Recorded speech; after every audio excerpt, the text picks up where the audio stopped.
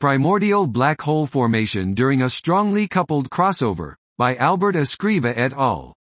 The final mass distribution of primordial black holes is sensitive to the equation of state of the universe at the scales accessible by the power spectrum.